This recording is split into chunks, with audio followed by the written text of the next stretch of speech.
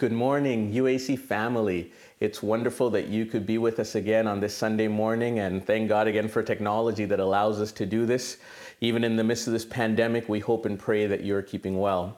We're working through a series on the life of Abraham titled Walking by Faith, and studying some of the things in the life of Abraham that are reflective of his faith.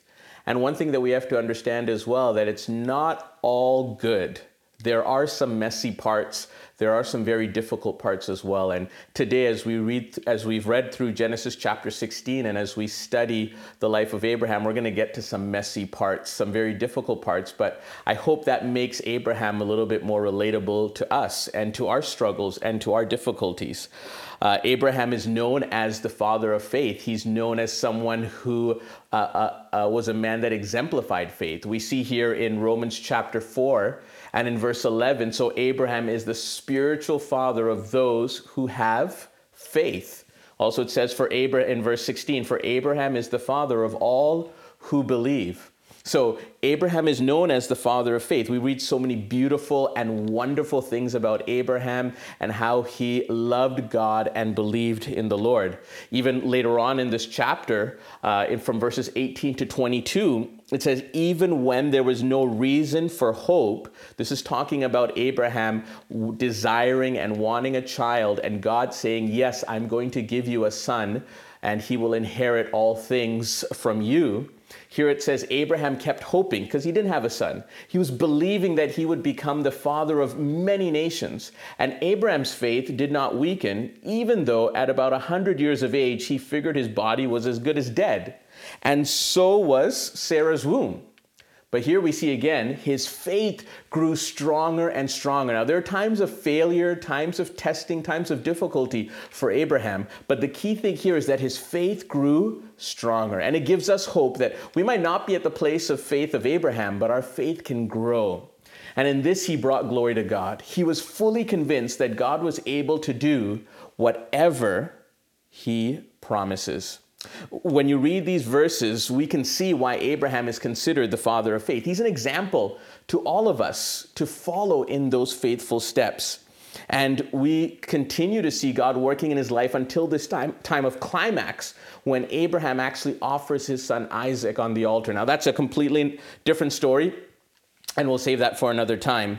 But in Hebrews chapter 11, we read also about what's known as the heroes of faith, people that exemplified amazing and wonderful faith. And one person that's written about in that chapter is Sarah, Abraham's wife. We see here it was by faith that even Sarah was able to have a child, though she was barren and was too old. She what?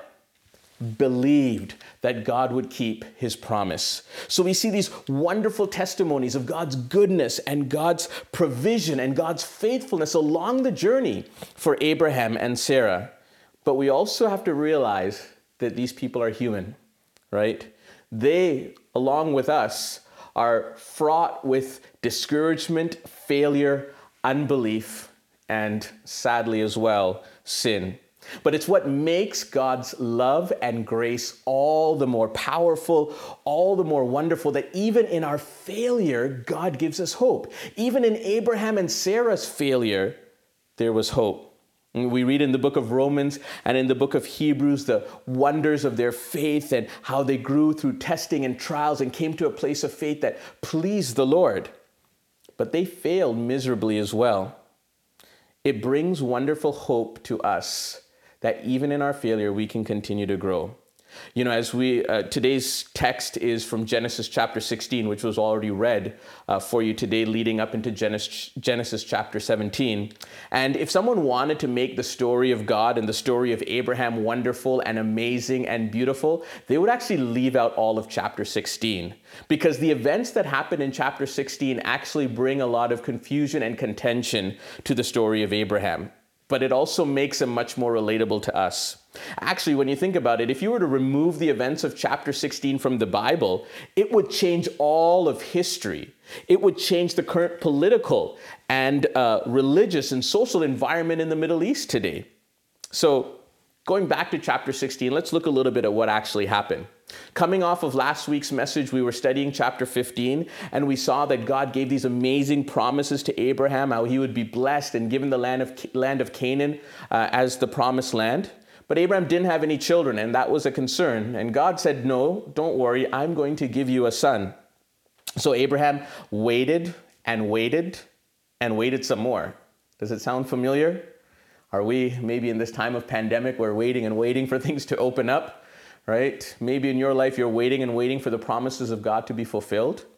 Well, Abraham waited, but finally Sarah, she got tired of waiting. And so she realized that, she was getting old as well. Her time was running out. So Sarah had this interesting idea. She said, well, why don't I give you one of my servants, Hagar, to you, Abraham, and you can have a child through her. And after this happened, things went from bad to worse. The impact of that one decision had drastic consequences, not just for Abraham and Sarah, but for generations to come, even till today. So this morning, I'd like to look at these three people in the story, Abraham, Sarah, and Hagar, and learn a lesson from each of their lives. First, in the life of Abraham, we can see that Abraham failed by compromising God's promises with societal standards. See, Abraham was fresh off a new encounter with God in chapter 15. Abraham was given so many promises and so many wonderful things to look forward to through this covenant that God was making with Abraham. But right after the events of chapter 15, when we come to chapter 16, Abraham fails, and he fails miserably. Abraham built altars to the Lord. Abraham saw God's help, God's provision, God's deliverance, God's blessing. But one area that was really difficult for Abraham was this area of having a child, because Abraham had to wait and wait. And he was getting old, and Sarah was getting old. And then Sarah had this idea about giving her servant, her maidservant, the one who was assisting and helping her, to Abraham to have a child through her. Now, when we hear this, we might think, oh, that's really weird. That's really strange. It's not something that's very common in our culture today. But actually, it was quite common and quite normal for the culture and environment that Abraham was living in. Sadly, instead of seeking the face of God, instead of praying and asking the Lord, what should I do in this situation? Abraham compromised God's promises with societal standards and societal convention. See, at the time, there was something in Mesopotamia, ancient Mesopotamia, called the Code of Hammurabi. And you can see it here that they found this. And it was basically laws and principles and codes that people lived by. It was probably just the common law that was cultural for that time, and people lived by that. And finally, it was enshrined in the Code of Hammurabi, which was discovered many years later on. And basically, this code gave permission for a man to take another wife, especially if his first wife could not have any children. And so this was something that was common, and it was understood. And so Abraham and Sarah decided to do this. Sadly, they couldn't wait for God's promises to be fulfilled, but took the matters into their own hands by what society dictated, but what society deemed, right? It was normal. It was accepted at that time for something like this to happen. But instead of trusting in God's promises, they fell to the pressures of society and what society actually looked for and wanted. See, because at that time, for a woman like Sarah to be barren, to not have any children, it was actually a shame. It was something that was really bad. And Sarah probably felt that pressure. She probably felt the pressure of society, of the world, saying, oh, you don't have any children? How come everyone else is and you don't? Why are you barren? It was like a curse in many ways. People looked down upon women that didn't have children. It was a much different culture and a much different society. And they were facing those pressures, and sadly, they bowed to those pressures. And they tried to fulfill God's word and God's promises in their way instead of waiting on the Lord. Does it sound like you or me sometimes? When we compromise, when we change our standards to the standards of the world, maybe we try to accomplish God's will and God's purpose, not in his way, but in our own way. Well, 1 John chapter 2 tells us about loving the world and loving the things of the world. He says, you do not love this world, nor the things it offers you. For when you love the world, you do not have the love of the Father in you. Pretty strong words here by John. But look what he continues to say. For the world offers only a craving for physical pleasure, a craving for everything we see, and pride in our achievements and possessions. See, this was an achievement to have some children. The more children, the greater the blessing. But a barren woman wasn't really an achievement, nothing to be really proud of. But here John says, these are not from the Father, but from the world. See, it's so easy to compromise with the world. It's so easy to go to the standards of the world. And maybe sometimes because God's ways sometimes seem very drastic, sometimes seem very different than the ways of the world. And it's hard to stay on that narrow path. It's difficult to stay faithful to God's word and his promises. And it was difficult for Sarah. But one thing we need to understand is that we serve a God that is countercultural. He doesn't go by what the culture dictates. He doesn't go by the cultural standards and norms. He has principles for his kingdom. He has principles for his people, which he wants us to live by.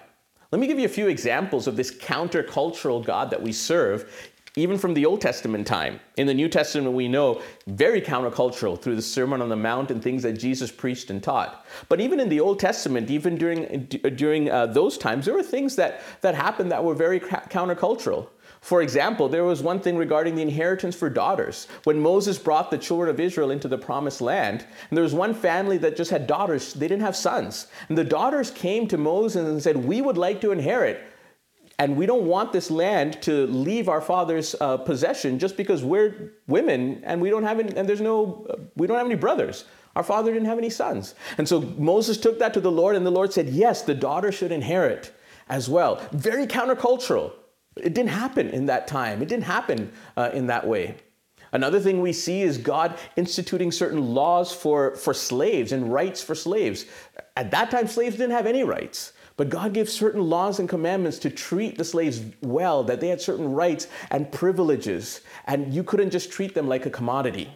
Another thing we also see is that when the children of Israel would harvest their land, that they should leave some of the crops for the poor and the needy. God was very mindful of the poor and the needy. It was very countercultural for that time. People didn't care about the poor and the needy and those that didn't have. They had to fend for themselves. But God wanted laws and instituted commandments that would care for people like this. It was very countercultural because we serve a countercultural God even till today. He calls us not to live according to the ways of the world, not to compromise ourselves to the standards of the world, but to live according to his kingdom principles and according to his standard. Abraham could have continued trusting in the Lord, but society gave him an easy way out. Society gave him an easy way to say, hey, just take your wife's handmaid and have a child through her. Everyone else is doing it. It's normal. No one's going to think anything strange about you, Abraham, for doing that. Oh, but if you don't have children, you'll be looked down upon. There's a lot of pressure. How many times has that happened to us as well?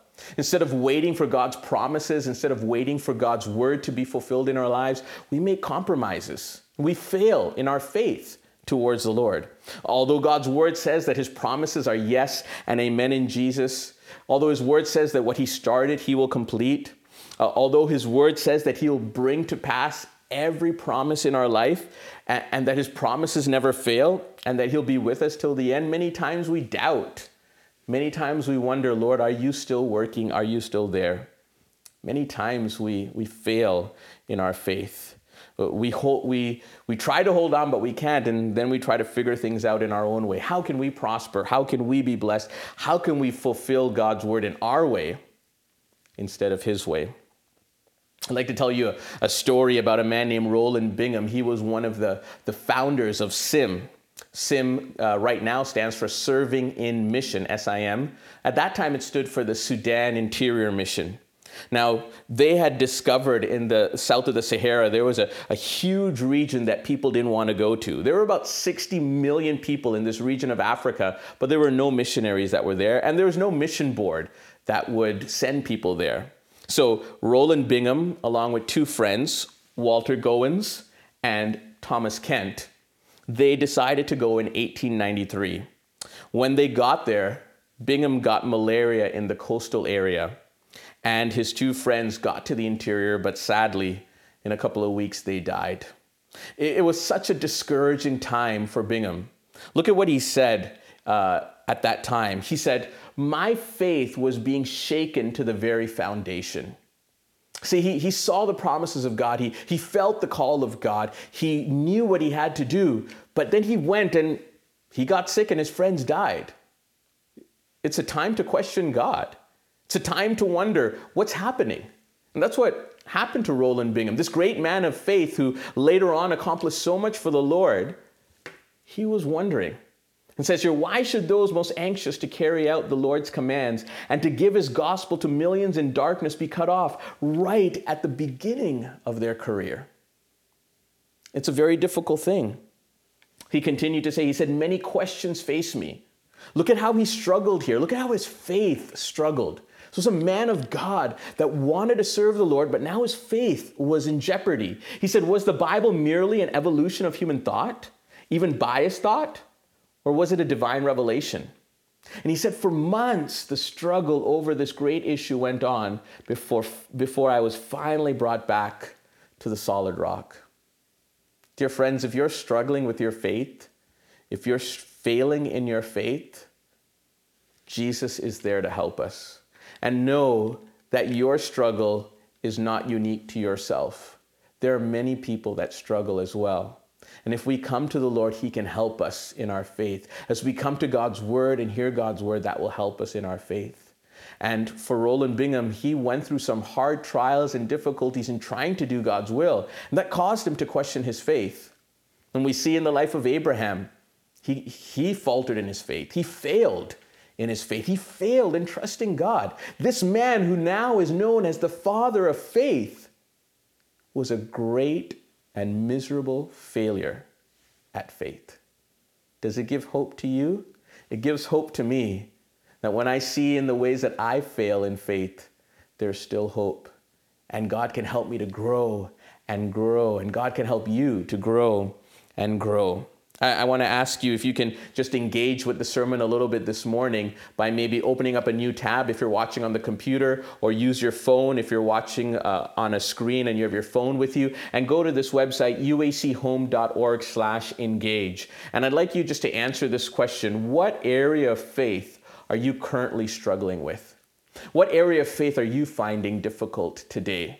And if you can just answer that. And tonight at 7 o'clock, I'm going to get back on Facebook Live and take up some of these responses and talk a little bit about it and see what things you typed out there. So if you can go to that website and answer that question, that would be awesome.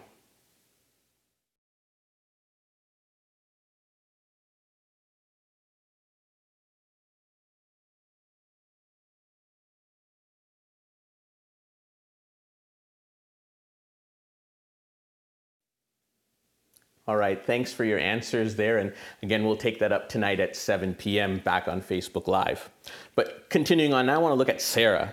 See, Sarah failed Abraham, Hagar, and the Lord in her desperation. We've all been in that place of desperation where we don't know what to do. Maybe we've regretted some decisions that we've made. I think Sarah probably regretted what she suggested to Abraham after she did that. In Sarah's defense, the promises, the word of God was not given to her. It was actually given directly to Abraham. He was given the charge to lead his family and to walk in the ways of the Lord. Her motive was good and actually involved a lot of self-sacrifice. Can you imagine giving up that loving, faithful marriage just so that you can do something for your husband that he really wants? However, Sarah's faith and trust in God really failed the test of time. She couldn't wait. And so that's why she came up with this new idea. She failed Abraham in one sense by not helping him stay on that straight and narrow path of God's promises and God's covenant and God's commitment really to the Lord. It was similar in many ways to the story of Adam and Eve. The command and the word was given to Adam, and Eve, instead of supporting and helping Adam to obey God's commandment and word, gave him another option and tempted him with a fruit. And she failed. And in many ways, we can see this repeating itself here again with Abraham and Sarah. The situation was a complete mess. because afterwards Hagar starts to despise Sarah. Then Sarah complains to Abraham, saying it's all his fault. And then Sarah treats Hagar badly, and then Hagar runs away. And this is family turmoil at its finest. Not only did Sarah fail Abraham, but Sarah actually failed Hagar. See, Hagar would have been a young Egyptian girl in need of protection and support as she ministered to the needs of Sarah. But instead of protecting her, what did Sarah do? Sarah actually put her in a very compromising situation. Sarah put her really in a no-win situation. Instead of respecting her individuality and instead of respecting her rights, she used Hagar for her own gain. She was treated really as a commodity. Ultimately, and we'll see this later on, Abraham has to cast out Hagar and her son Ishmael into the desert for them to fend for themselves. And also, finally, Hagar really failed the Lord. Instead of staying true and trusting what the Lord spoke to Abraham and believing the promises of God, she came up with her own devices, with her own plan. Sadly, in some ways, we can say Sarah learned from Abraham's bad example. Back in chapter 12, when God first calls Abraham and gives him this amazing promise and this amazing covenant, and God speaks to him and says, I'm going to bless you and make you a father of many nations. Later on in that chapter, they go down to Egypt. And it's possible that maybe at this time is when they got Hagar. We don't know for sure. But they went down into Egypt. And Abraham asked Sarah to lie and say that she was actually his sister and not his wife. Finally, there's turmoil that results and with Pharaoh, and Abraham finally gets out of there. See, instead of trusting God for his protection, instead of being people of faith to believe God, that God would fulfill his word and take care of them, Abraham trusted in his own ideas and told Sarah to lie. Instead of depending on God, Abraham went to his own devices. And in many ways, Sarah does the same thing in this situation. See, Abraham really failed in leading his family. Abraham failed in teaching Sarah and the rest of his family to walk in the ways of God, to trust God, to lean upon the Lord even in difficult times. Galatians chapter 6 and verse 7 and 8 says, "Do not be deceived. God cannot be mocked. A man reaps what he sows. Whoever sows to please their flesh, from the flesh will reap destruction.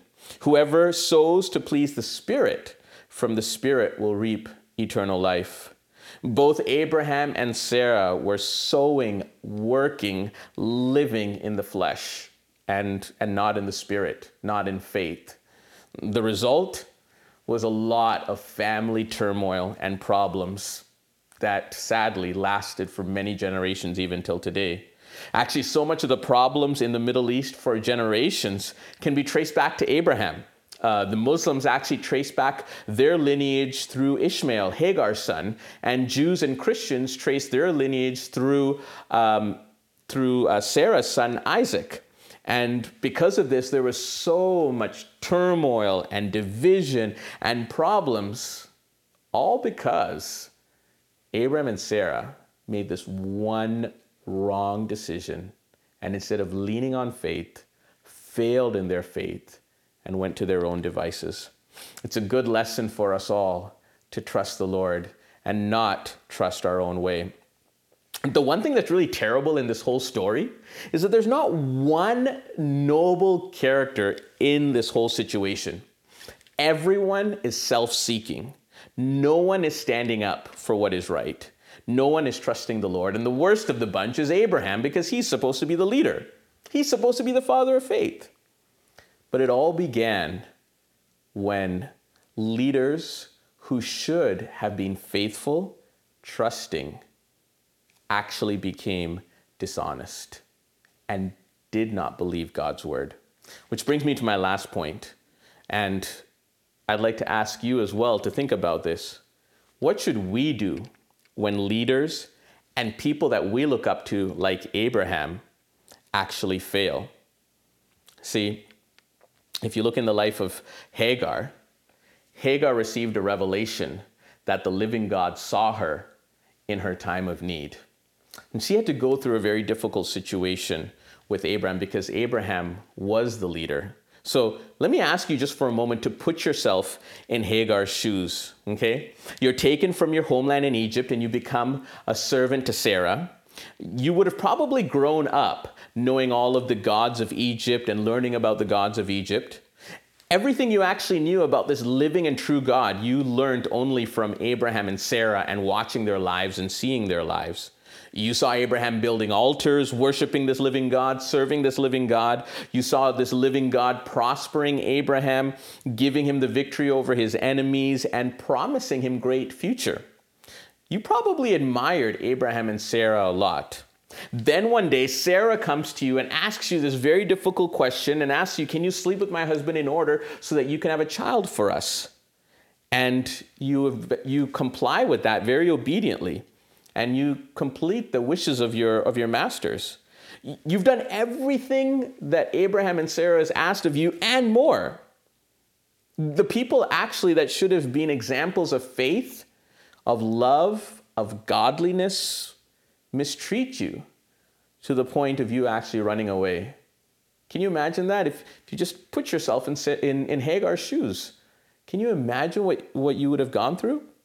See, you hear about their God and the wonderful promises and the wonderful things that their God is doing, but then you see them acting carnally, acting in the flesh, acting in a worldly way, just like your friends and family would have in Egypt, who served many gods. What do you do in such situations when people that are supposed to be godly, supposed to be faithful, actually fail? That's what Hagar's situation was. In this chapter, the beautiful thing that we see is that it wasn't Abraham or Sarah that received a wonderful revelation of God and his love and kindness. It was actually Hagar, the Egyptian servant girl. See, she runs away from Abraham and Sarah, but then God meets her with the assurance that he has heard her cries for help. Then she realizes something about the living God that changes her life. And it's a revelation really that Abraham needed in this situation. Genesis 16 verse 13 says, she, Hagar, gave this name to the Lord who spoke to her. She ran away. She was in distress. She was in trial and difficulty. She needed help because of everything that had happened to her. And God meets her and God speaks to her and God gives her promises directly. And then she gives a name to the Lord who spoke to her and says, you are the God who sees me. See, she had a revelation. God, you are looking down on me. God, you are seeing me. For she said, I have now seen the one who sees me. Isn't this beautiful that Hagar had such a beautiful revelation of God? Before this was the God of Abraham and the God of Sarah. Before this was the God of her masters, and everything she knew about this living God, she would have learned from them, but sadly didn't see it lived out in their lives. But then she had a personal encounter with God and realized, God, regardless of the hardships and difficulty that I'm going through, God, you are seeing me. And now I see you as the one that sees me. That's the kind of revelation, friends, that we need to understand and know that God is seeing us and we can look to him. She realized God was watching over her, and she realized that she could have an encounter with the living God. See, friends, when leaders fail, when pastors fail, when spiritual people fail, when people that we look up to, role models, and people that we think have a close relationship with God, when they fail, remember, don't look to them, but look to the Lord who sees you. We're all humans. We're fraught with frailties and failures, just like Abraham. We will fail, but we have hope in Jesus who never fails. And Hagar had this amazing revelation that God was seeing her in her distress and trial. It was an amazing revelation. And really, it was the revelation that Abraham needed. In his trial and his difficulty, instead of waiting, he took things into his own hands. But really, he should have had this revelation to understand, God, you are still seeing me. And God, I can look to you and to your promises and to your word because you are seeing me, because you are watching over me, because you are caring for me. God, I can trust in you. God, you see me in my good times and in my bad times. God, you see me in my pain and in my suffering, in my anguish and in my turmoil. You see me. In my failure and in my sin, in my anger and in my lust and in my pride, oh God, you see me. In my rebellion and in my discouragement, in my hopelessness, in my distress, in my trials and in my despair, oh God, you see me. And you still love me, and you still speak to me, and you still fill me with your promises, and you fill me with hope and joy and grace and peace and love, because you are watching over me. This is the beautiful thing of having a personal relationship with God. We can see others, and maybe they fail. Maybe they don't live up to the standard that we want them to live up to. But we can always keep our eyes fixed on Jesus, and he will never fail us. And we can find hope in him. I love this song that's called Surrounded. And part of the lyrics say, it may look like I'm surrounded, but I'm surrounded by you. It may look like the enemies are coming against me, but actually it is God that is surrounding me. In 2 Kings chapter 6, we read the story of when the Arameans came to surround Elisha. And they sent a whole army after Elisha. But Elisha was calm and secure, trusting in the Lord, because he knew that God was with him and God was surrounding him. In 2 Kings chapter 6 and verse 16, the servant of Elisha was really scared and wondering, Elisha, what's going to happen? Look at this whole army that's come against you. It's one person against a whole army. But Elisha said, don't be afraid. Those who are with us are more than those who are with them. Still, the servant couldn't believe and the servant couldn't understand. So Elisha prayed this prayer, open his eyes, Lord, so that he may see. Then the Lord opened the servant's eyes, and he looked and saw the hills full of horses and chariots of fire all around Elisha. Dear friends, when we think we're surrounded by the enemy, realize that Jesus surrounds us first. And Jesus cares for us and protects us. Remember that the Lord is watching over you. The beautiful thing about this story with Abraham and Sarah is that even though they didn't remember that God was watching over them, even though they failed the promises of God and failed miserably, still it didn't change what God was going to do. Because in the very next chapter, we read it today, the first few verses of chapter 17, God renews the covenant with Abraham. God says, I'm going to bless you, Abraham. I know you failed, Abraham. I know that all this happened, but I am still going to bless you. See how merciful, gracious, kind, loving, faithful, forgiving, and committed God is to his purposes and his people and his word. That even in our failure, he still renews, forgives, and keeps his promises. Can I ask you to answer one more question for me? uachhome.org/engage. And can you answer this question? How has God revealed himself to you? Think about the ways in which you have come to see God. Remember, Hagar said, I have now seen the God who sees me. God revealed himself to Hagar in such a beautiful way. How has God revealed himself to you? If you can go to that website and answer that. And again, this evening at 7 p.m., we'll take up some of those answers and see some of your responses. So thanks for engaging with that. And we'll just give you a few seconds to do that. And I'll just conclude this morning's message with the story.